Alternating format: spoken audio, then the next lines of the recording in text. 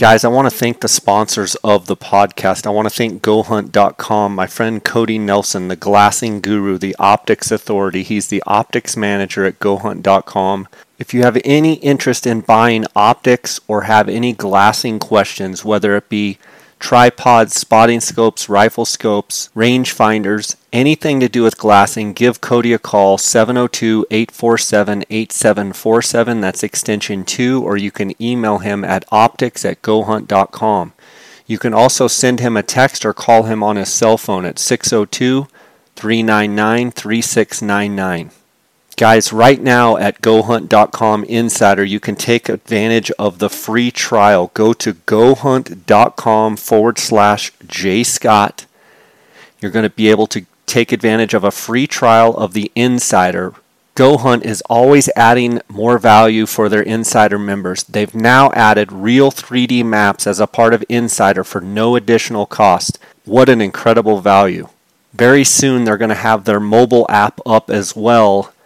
Go to GoHunt.com/JScott and sign up for a free trial. If you're already an Insider member, it's automatically part of your Insider membership, and you can just go to the Maps tab up at the top once you sign in as an Insider. I also want to thank KUIU Ultralight Hunting. That's the gear that I wear on all of my hunts. To find out more, you can go to KUIU.com, KUIU.com. They're a direct-to-consumer company. They sell everything off of the KUIU.com website. I also do a lot of question and answer on my Instagram where I'm answering questions about guys wanting to know about gear about KUIU, so tune into my Instagram. I want to thank KUIU for their sponsorship. I also want to thank Phonescope.com. Use the JScott20 promo code. You're going to get a 10% discount on all orders. Again, thanks to all the sponsors of my podcast.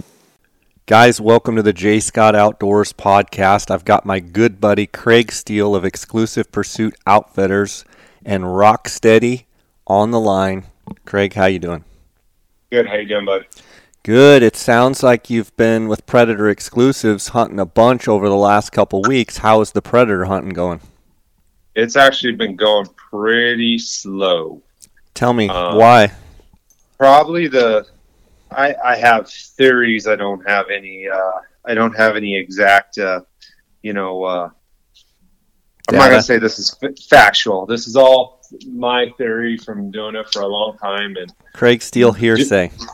Yeah. So my theory is there's not as many coyotes as what there normally is this time of year, as far as young of the year or 1-year-old, 6-month-old coyotes, because of the drought we had this summer. I think our litter sizes were down, and I also think we might have had some parvo outbreak or something like that. And I think that there, prior to this latest storm, that there was probably some biological and psychological things going on with these coyotes and predators, just like all the other animals. They were trying to survive this prolonged drought that we've been having, and I just think their response zones were shortened up.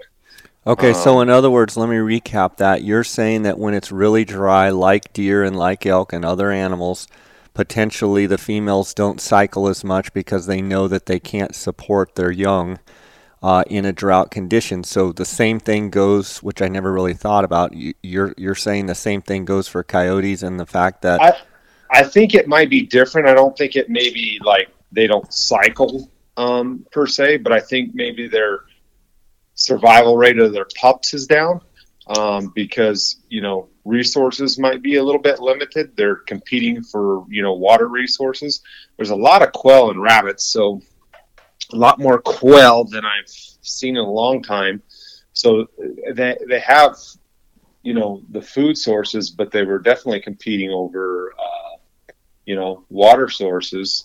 So, I think there's something to play. They say with coyotes that the female has something built in. So when a pair or a group will howl and they don't get any responses, they say their body goes into some sort of produces some sort of chemical reaction to where the litter size will be bigger. So in my PD little redneck brain, I would have to believe that same would go during when same would happen. Something similar would happen if resources were limited, like they were this summer, to where, you know, maybe some of the pups that would have survived, you know, didn't, and maybe perhaps that, you know, a neighboring pair or family group was a little bit more aggressive and killed some of the younger pups as they dispersed out, and that was happening back and forth. Now, this is all just Craig Still theory. It has nothing it's nothing factual there. There's no science behind it. Yeah, there's no science, but just me thinking, because I mean, I had a lot of days where it was rough. Should have been good days. So you're still killing them, but you're just not seeing the numbers like what you have. Yeah, I mean, I had 2 or 3 days where I didn't call it a coyote, and with good weather, you know, that will happen when you get, you know, high pressure, warm temperatures. It's blowing, you know, 30, 40 miles an hour. That's going to happen. But when you have, you know, a 4 to 10 mile an hour wind, and you've been doing it as long as I've done it in the country that I know, there's no way I shouldn't be able to produce a coyote in 10 to 15 stands. You know, what about your bobcat hunting? How has it been? We have not called in a bobcat this season. Why? Same type of stuff?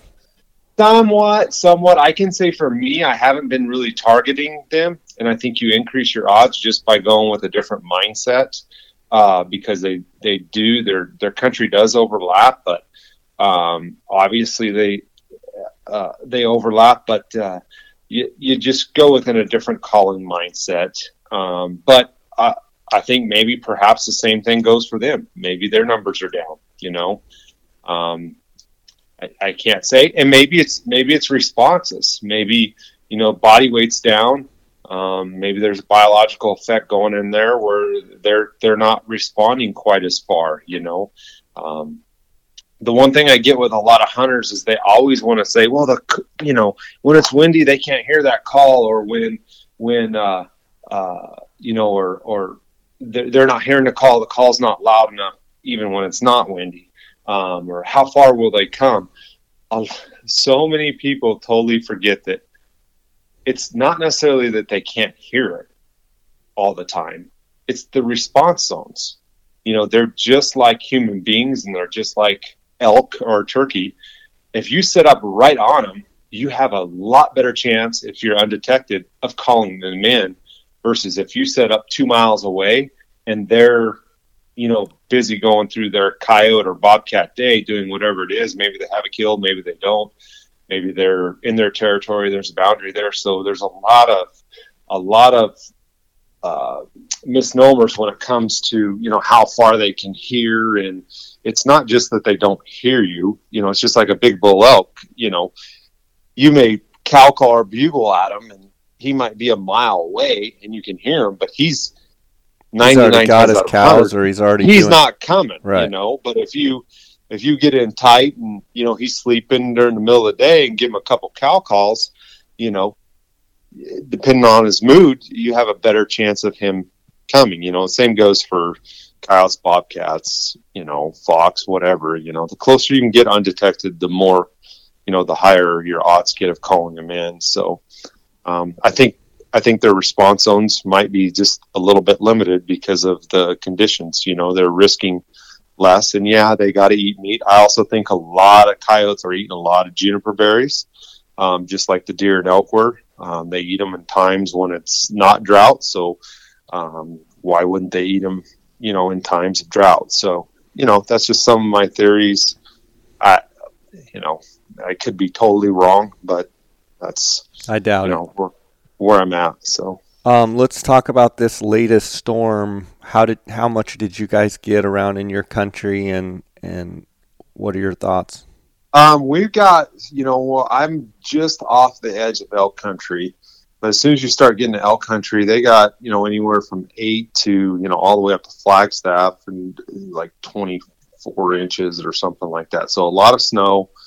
There had already been some previous storms in late December and January that were just kind of, 2-inch dustings per se, and a little bit of rain. The ground, I was up in 10 the other day, and before this storm, and there were some areas that were wet, and there were some areas that weren't that wet. So, it was a really good storm. Great timing. We needed it. Now we're just going to hope and pray for some more storms to continue to stack up to, try to inch our way back out of this, In your mind, is your mindset different than it was, say, 10 days ago going into this application season with this storm that we did get? Does it change anything in your mind as to how this upcoming year would be? Or I'm definitely, you're definitely a little bit more optimistic, as far as like initially. And then today or last night and this morning, I've been on the Climate Prediction Center just because, immediately after the storm started getting questions. And I always tell guys that I've hunted with or want to hunt with us, especially when they've got high point totals, to always wait. And I know everybody's like, well, what if the system crashes? Always wait until the last minute, because this draw cycle for elk is too early.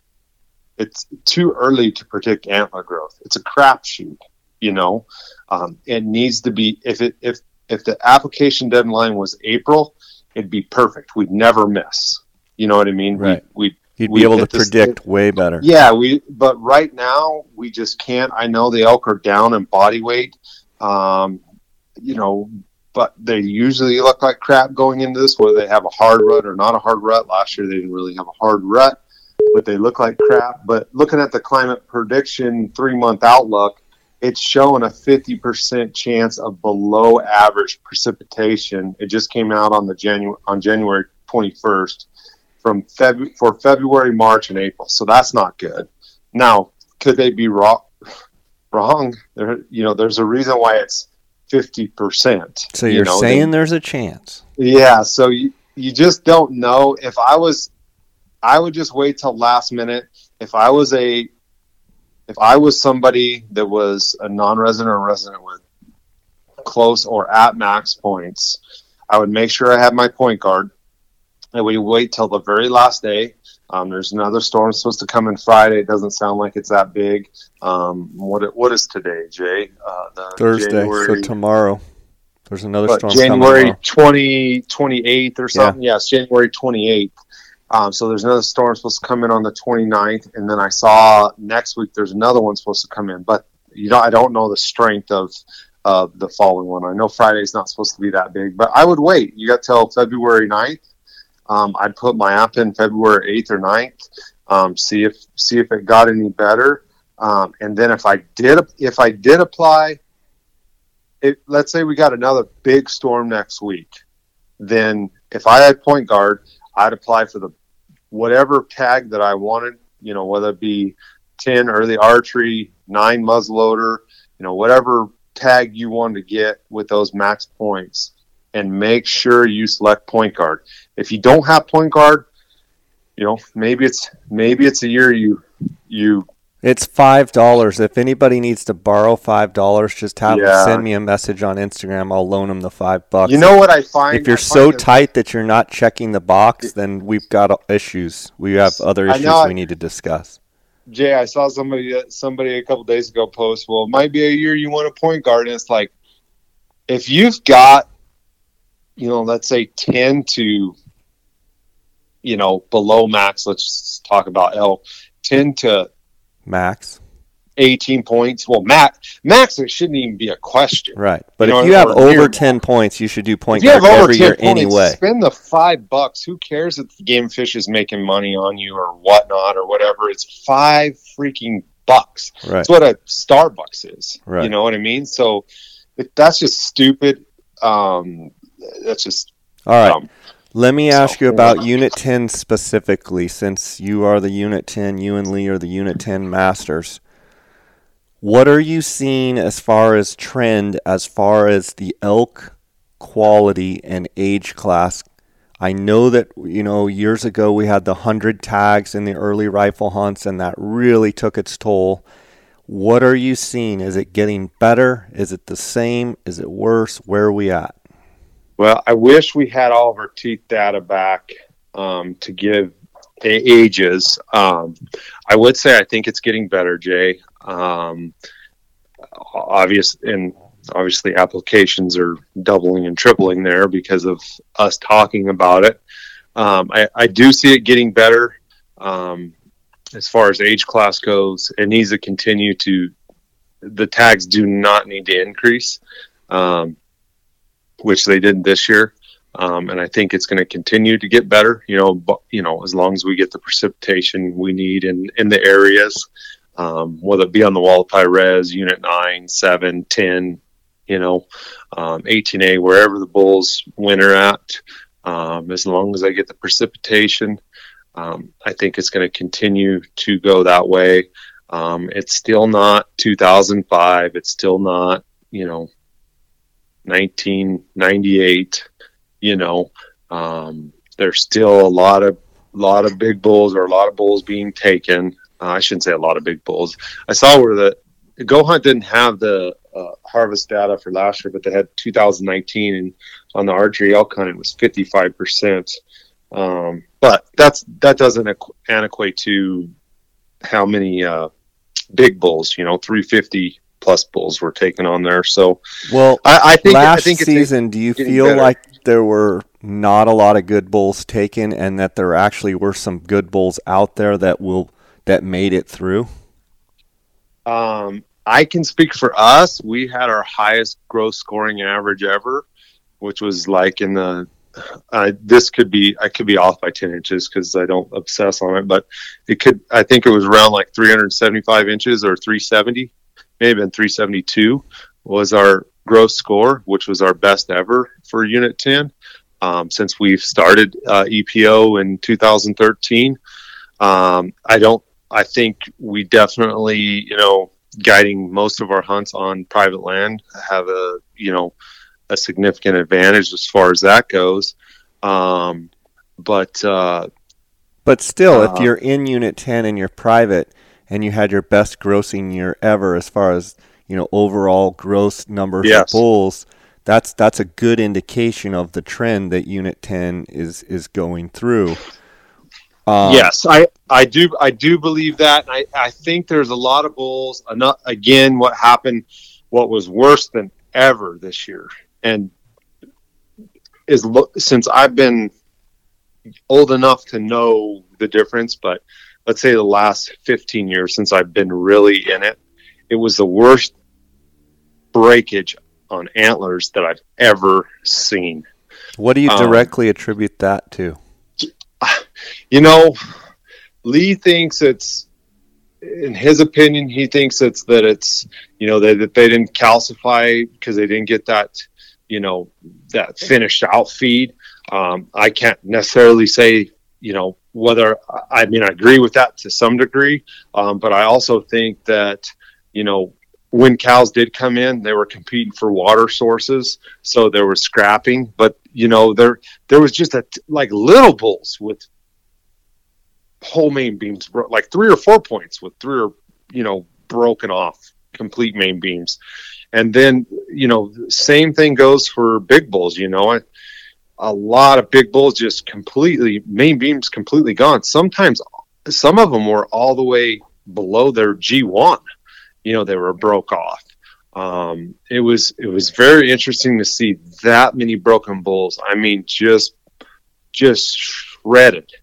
I think if you and I tangled, you'd have a broken main beam. Yeah, sure. Anyway, does it surprise you that it's gotten to where it's 22 points for a non-resident in order to draw Unit 10? It takes 22 points. That's almost mind-boggling, isn't it? It is, and keep in mind that's still like the kid that I hunted with Cooper. He had 5 points. His dad had 22 points, and his dad didn't draw. So there's still always that random draw. But yeah, it is mind blowing but that's because of the 50% rule. That's because of the demand. I mean, 16 points, Jay, for the late muzzleloader tag. Right. That's mind-blowing. I was looking at it's 16 points for early archery tag and 7 West, 7 points for a late rifle. It is it is crazy how many points it takes to draw, how long you have to wait. And then, there's still no guarantee in all this, as far as that leads me to my next question. So you wait 22 years to draw a Unit 10 archery bull elk tag, and you're talking about, go ahead and get the permit to hunt the Boquillas, but in essence, you're hunting public ground. And then Exclusive Pursuit Outfitters, you guys have like 100,000 acres or something, private land in Unit 10. So you've waited 22 years to draw the tag. Explain to me in your mind how some people, other than the money factor, how do they rationalize saying, I waited 22 years? How are they not just lined up one after another to come hunt the private ground when they've waited that long? And if they are able to break that down over a 22-year period, the amount of money that it cost them to hunt private ground and have a 22-year worth experience compared to the public ground. And granted, I guided in years on public ground in Unit 10 and had some great hunts, but the beauty in my mind of hunting private ground in Unit 10 is the fact that you don't have people all over you, and you can kind of pick and choose and hunt quality bulls without having pressure where, over on the public side, if you will, or over on the Boquillas, like you've got people everywhere. No, I mean, it's a huge advantage. I think when it comes to any sort of hunt like that, it's the market is the market, right? So, some people just don't look at it that way. And some people just see, a big bull and they just automatically assume that, they think that they're going to get their opportunity. So if there's 100 tags and 2 big bulls got shot, they think that could be me, instead of saying, well, why don't I go on a place where there's private and I'm only hunting with a couple of other hunters as opposed to 100 other hunters. They get in the mindset that they can do it, and if somebody else did it, they can do it, and then they end up shooting a 320 bull, and they're like, why didn't I go? And And I get that. I get that mindset to some degree, but what happens a lot, I think a lot of people aren't honest with themselves, with their ability as a hunter. And that's just the bottom line, is a lot of guys aren't. Right. Or their sacrifice and willingness to put in the work that it takes to kill a couple of those good bulls on the public ground. Whether it be not sleeping for 3 days and, hunting. Most guys that kill the big stuff on public ground, let's be honest, most of them are locals or guys that are just gritty as hell. Right. And then you have your occasional guided hunter that, he's got a good guide, and you need luck, you need, fate to happen, but that he's got a good guide that they burrow in and they're able to get it done. But that hunter still has to be able to shoot, still has to be able to hide glass, has to have that hunter instinct when to shoot, especially on public ground. And then you have all the factors of, man, there's so many more people out there now than when, I had the Unit 10 tag in 2010, the only one I've ever drawn. You had it, I think last year you had it was 05. And, I hunted 13 days before I killed my bull.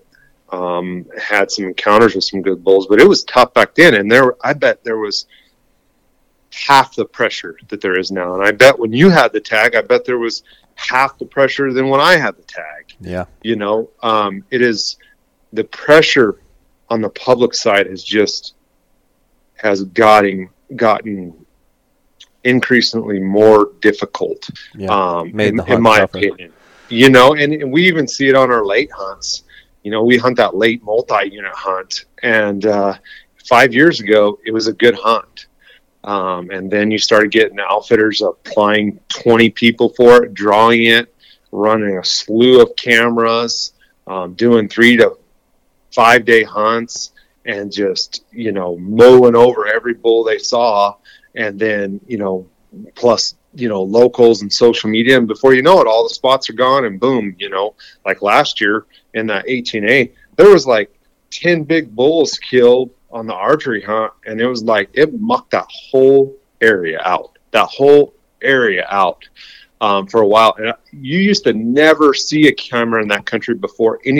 Most of these kids weren't even born when I was in that country, that are running cameras and hunting in there. And I know there's old timers that would say the same thing about me. But it's the pressure is just through media and social media and phones and, everybody wanting to be a pro staffer and everybody wanting to get the next sponsorship deal or getting more likes on. The pressures just increased this whole thing, and it's somewhat distorting it for me. What do you think about the potential camera ban? What are Craig Steele's thoughts on?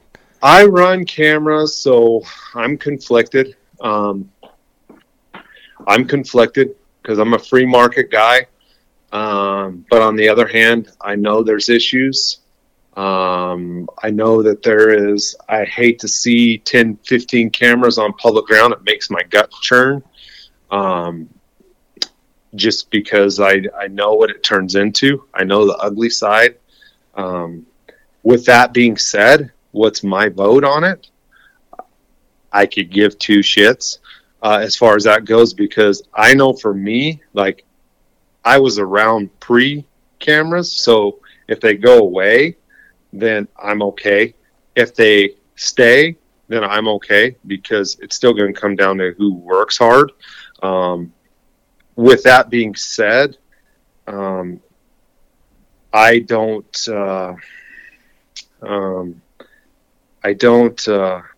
really care one way or the other, because I'm just going to adapt and overcome. And it's interesting to see. Winners win, don't they? They do. That's How about your boy Tom Brady, by the way? Winners win, don't they? Sometimes I hate talking about Tom Brady on here because it gets emotional. People like to give me crap about it, yeah. But it just goes to show. I mean, I haven't even watched a single football game this year because of, other reasons. But here Tom Brady goes to a completely different team, and he's in the big show again. Like, yeah, he winners win, and he's on a totally different team. And what you're saying is, whether there's cameras or not, it doesn't really matter to you one way or another. You're going to adapt, and you're going to do what you do. And you were there before cameras, and you were there during cameras, and you could do both. I'm not going to go cry, and I'm not going to go stampede. And, I guess to me, here's my biggest thing is if it does come down, here's what I would like to see. I'll go on the record. Should I drum roll? If they propose, or they have proposed, but if it goes through, I think it should be a season. So I think from August 1st to January 31st, don't use cameras for hunting. Outside of that time, let the industry survive. Let the cameras be. Let people get pictures. Let people have the activity. Let people get inventory, so to speak. And yeah, you're going to have the issue with the auction and the raffle hunters, whatever that may cause. But don't kill the industry. That's my free market, and my that's what I want to see. If they say, well, we're going to ban them, don't ban them completely. I think banning them completely is not the right move. If they're going to do it, put a season on it, let guys get, camera pictures, let the industry survive. We're going to go through enough economic issues over the next, 5 to 10 years, as it is. I just that's just my personal opinion. If they do it, do a season. Okay. Real fast, and then I want to jump into antelope. So we talked about the Unit 10 archery. You still like the Unit 10 early rifle, phenomenal hunt, right? It's a good hunt. It is a good hunt. The last 2 years have been really good because for whatever reason, some of the biggest bulls haven't always been broken because their rut's been so weird. In which I say that kind of conflicts because I was just telling everybody how all the bulls were broken, but it seemed like maybe they had a spike in and The mature bulls stay out of the fray until it gets really ruddy, and then they come charging in. And what you're saying is they kind of let everybody else fight, and then all of a sudden they show up and they breed all the cows. That's what I see as well. A lot of times on the '06 is, all of a sudden the big bulls just show up and they do their thing. Okay, so archery, early rifle. Talk to me about the late archery in 10 and the muzzleloader in 10. Your thoughts? I don't even want to touch the late archery. Like, have at it. That's a resident, gritty son of a gun that can do it 5 times, or a non-resident DIY hunt. Tough though, right? Yeah, super tough. I mean, it is what it is. You better have a spotter, or hunt somewhere where you can sit water, and be gritty as heck. And plan on doing it 4 times to kill a big bull. And then maybe you have to do it more than that. The muzzleloader hunts can be good. Man, I can't believe it's taken 16 points. I mean, that's the same as an early archery tag in Unit 7 West. So, man, do you want to hunt the rut in 7 West on a Goodyear or hunt late muzzle? If you're that type of guy, if you're a guy that can get around and hunt with a bow. So, we're starting to get in areas where it's really, people just need to be honest with their skill sets, their resources, their time limit, and their how much they value the hunt. And make sure if they do go with an outfitter that they pick a good one that's going to take care of them.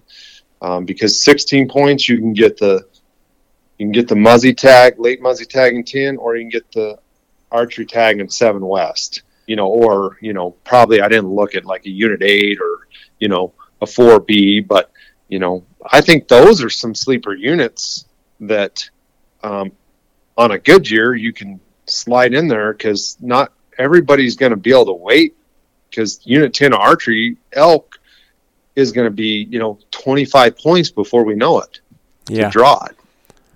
All right, let's switch over to antelope, since you are the antelope guru, the Jedi master. What are you thinking on antelope?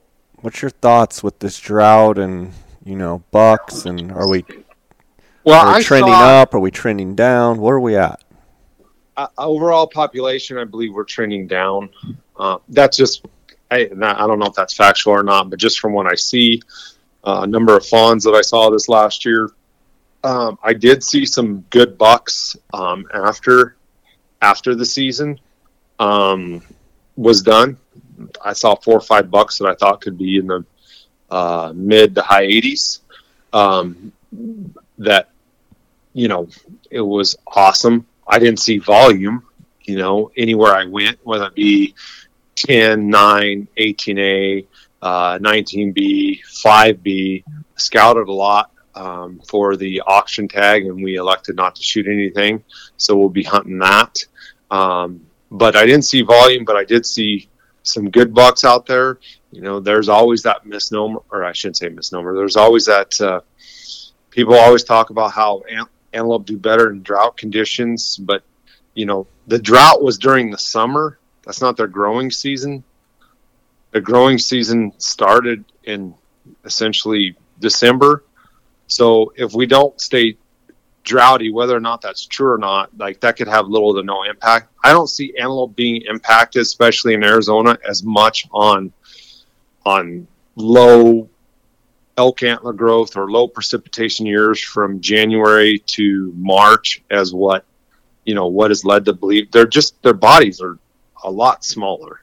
They're more like sheep. It definitely can impact them, but they rebound quickly. I would say it's going to be a good year. There's going to be some big bucks killed. Last year there was some really big bucks killed. all throughout the state. Most of them I screenshotted like $4 or $5 that I thought were in the mid to high 80s that were killed by guys that applied for areas that they knew really well, and they went in and pounded it and found the best buck and killed tanks, so what are the top 5 units in your mind for geez. antelope?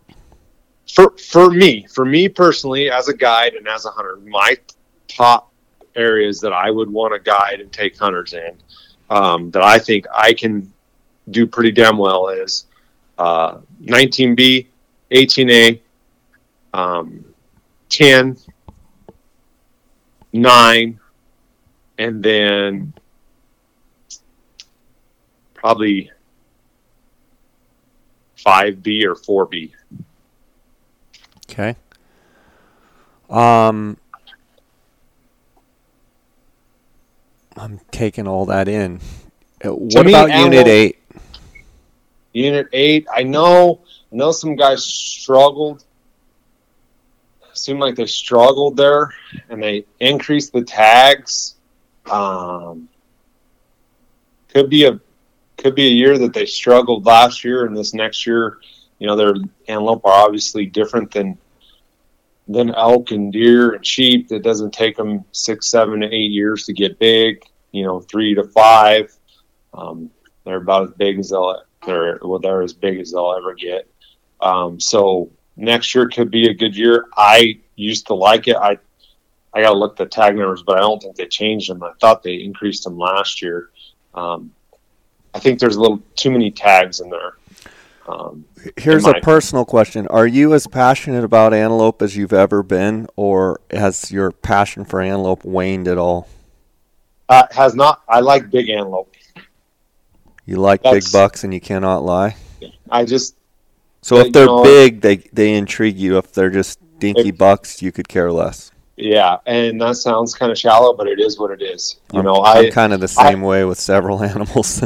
I mean, it just is what it is, and a lot of people don't really know. Like big, massive antelope are just dinosaurs on the ground. It's just another level of a buck, and they're just cooler than hell. So are they as cool as a turkey? Oh my gosh. A big old fanned out Gould's turkey, are they as cool as that?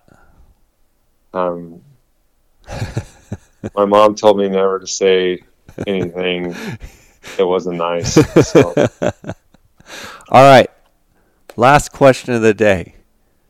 How the heck is Rocksteady going? Because I'm seeing it getting tested. I'm seeing, I know you personally very well, and I know your attitude towards perfection. And I know you've been working on this thing for a long time, and you've got a million prototypes. And just what's going on? So we are. What is it? It's January. This fall, I basically.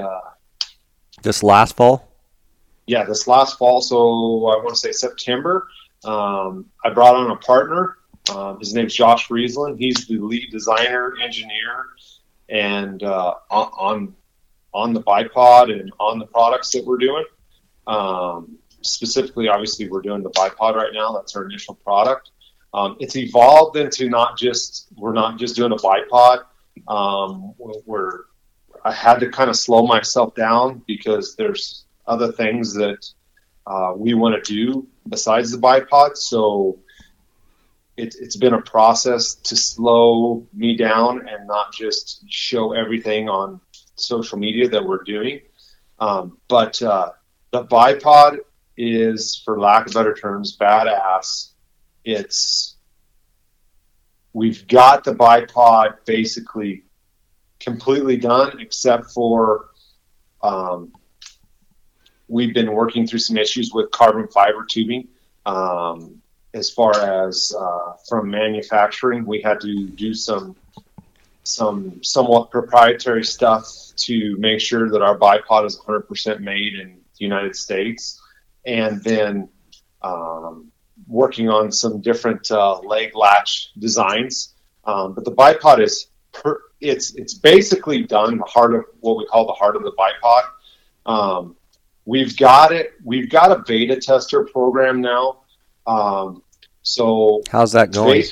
Basically what the beta tester program is it was my way to get some other people involved in the product design.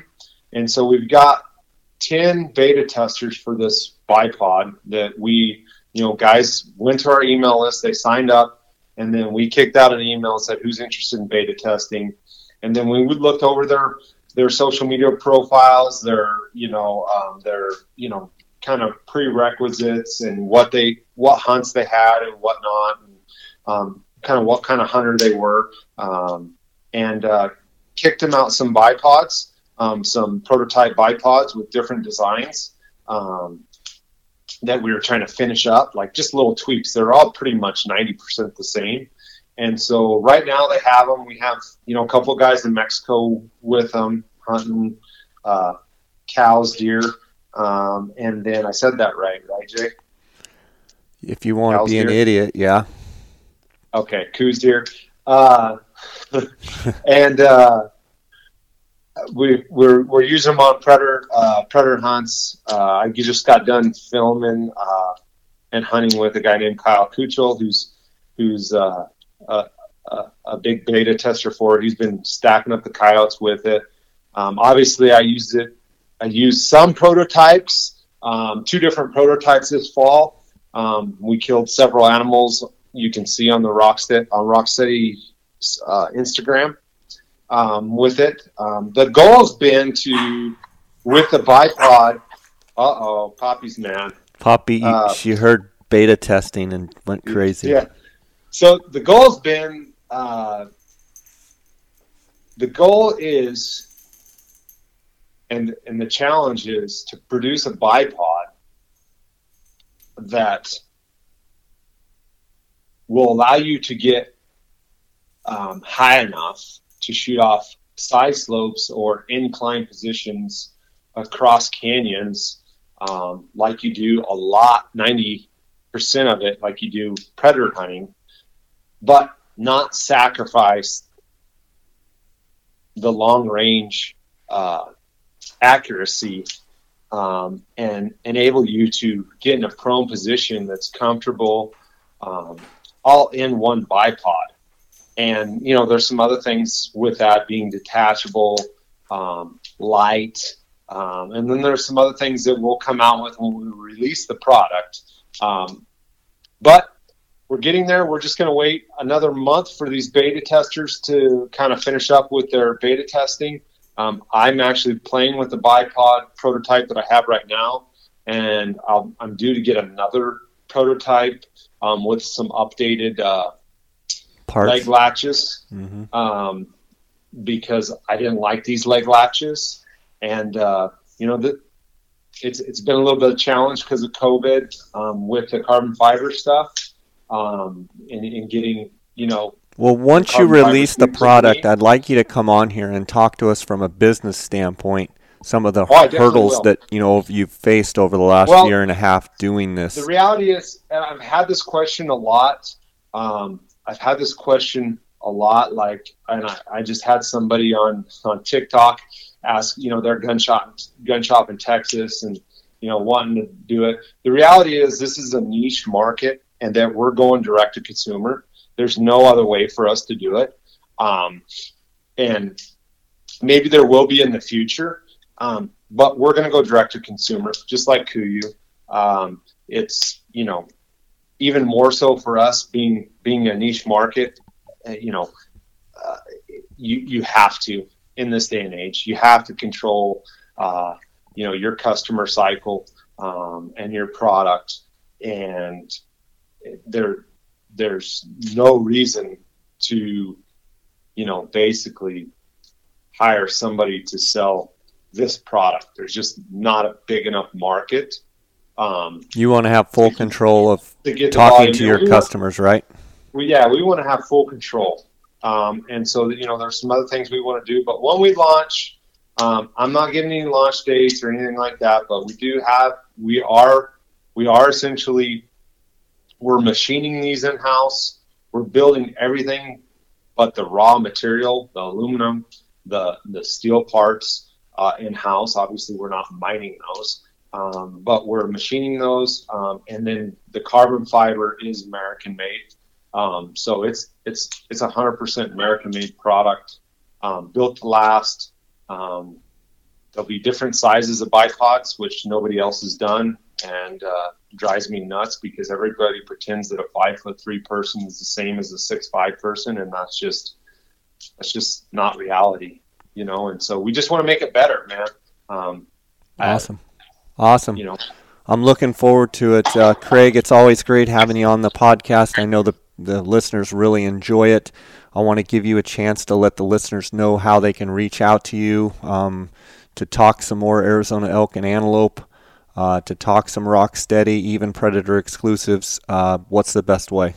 So the best way is my Instagram handle is Craig Steele AZ. And then on there, my email's on there. My phone number's on there. So you can get to me that way. If you don't have Instagram, you can email me at CraigSteeleAZ at gmail.com.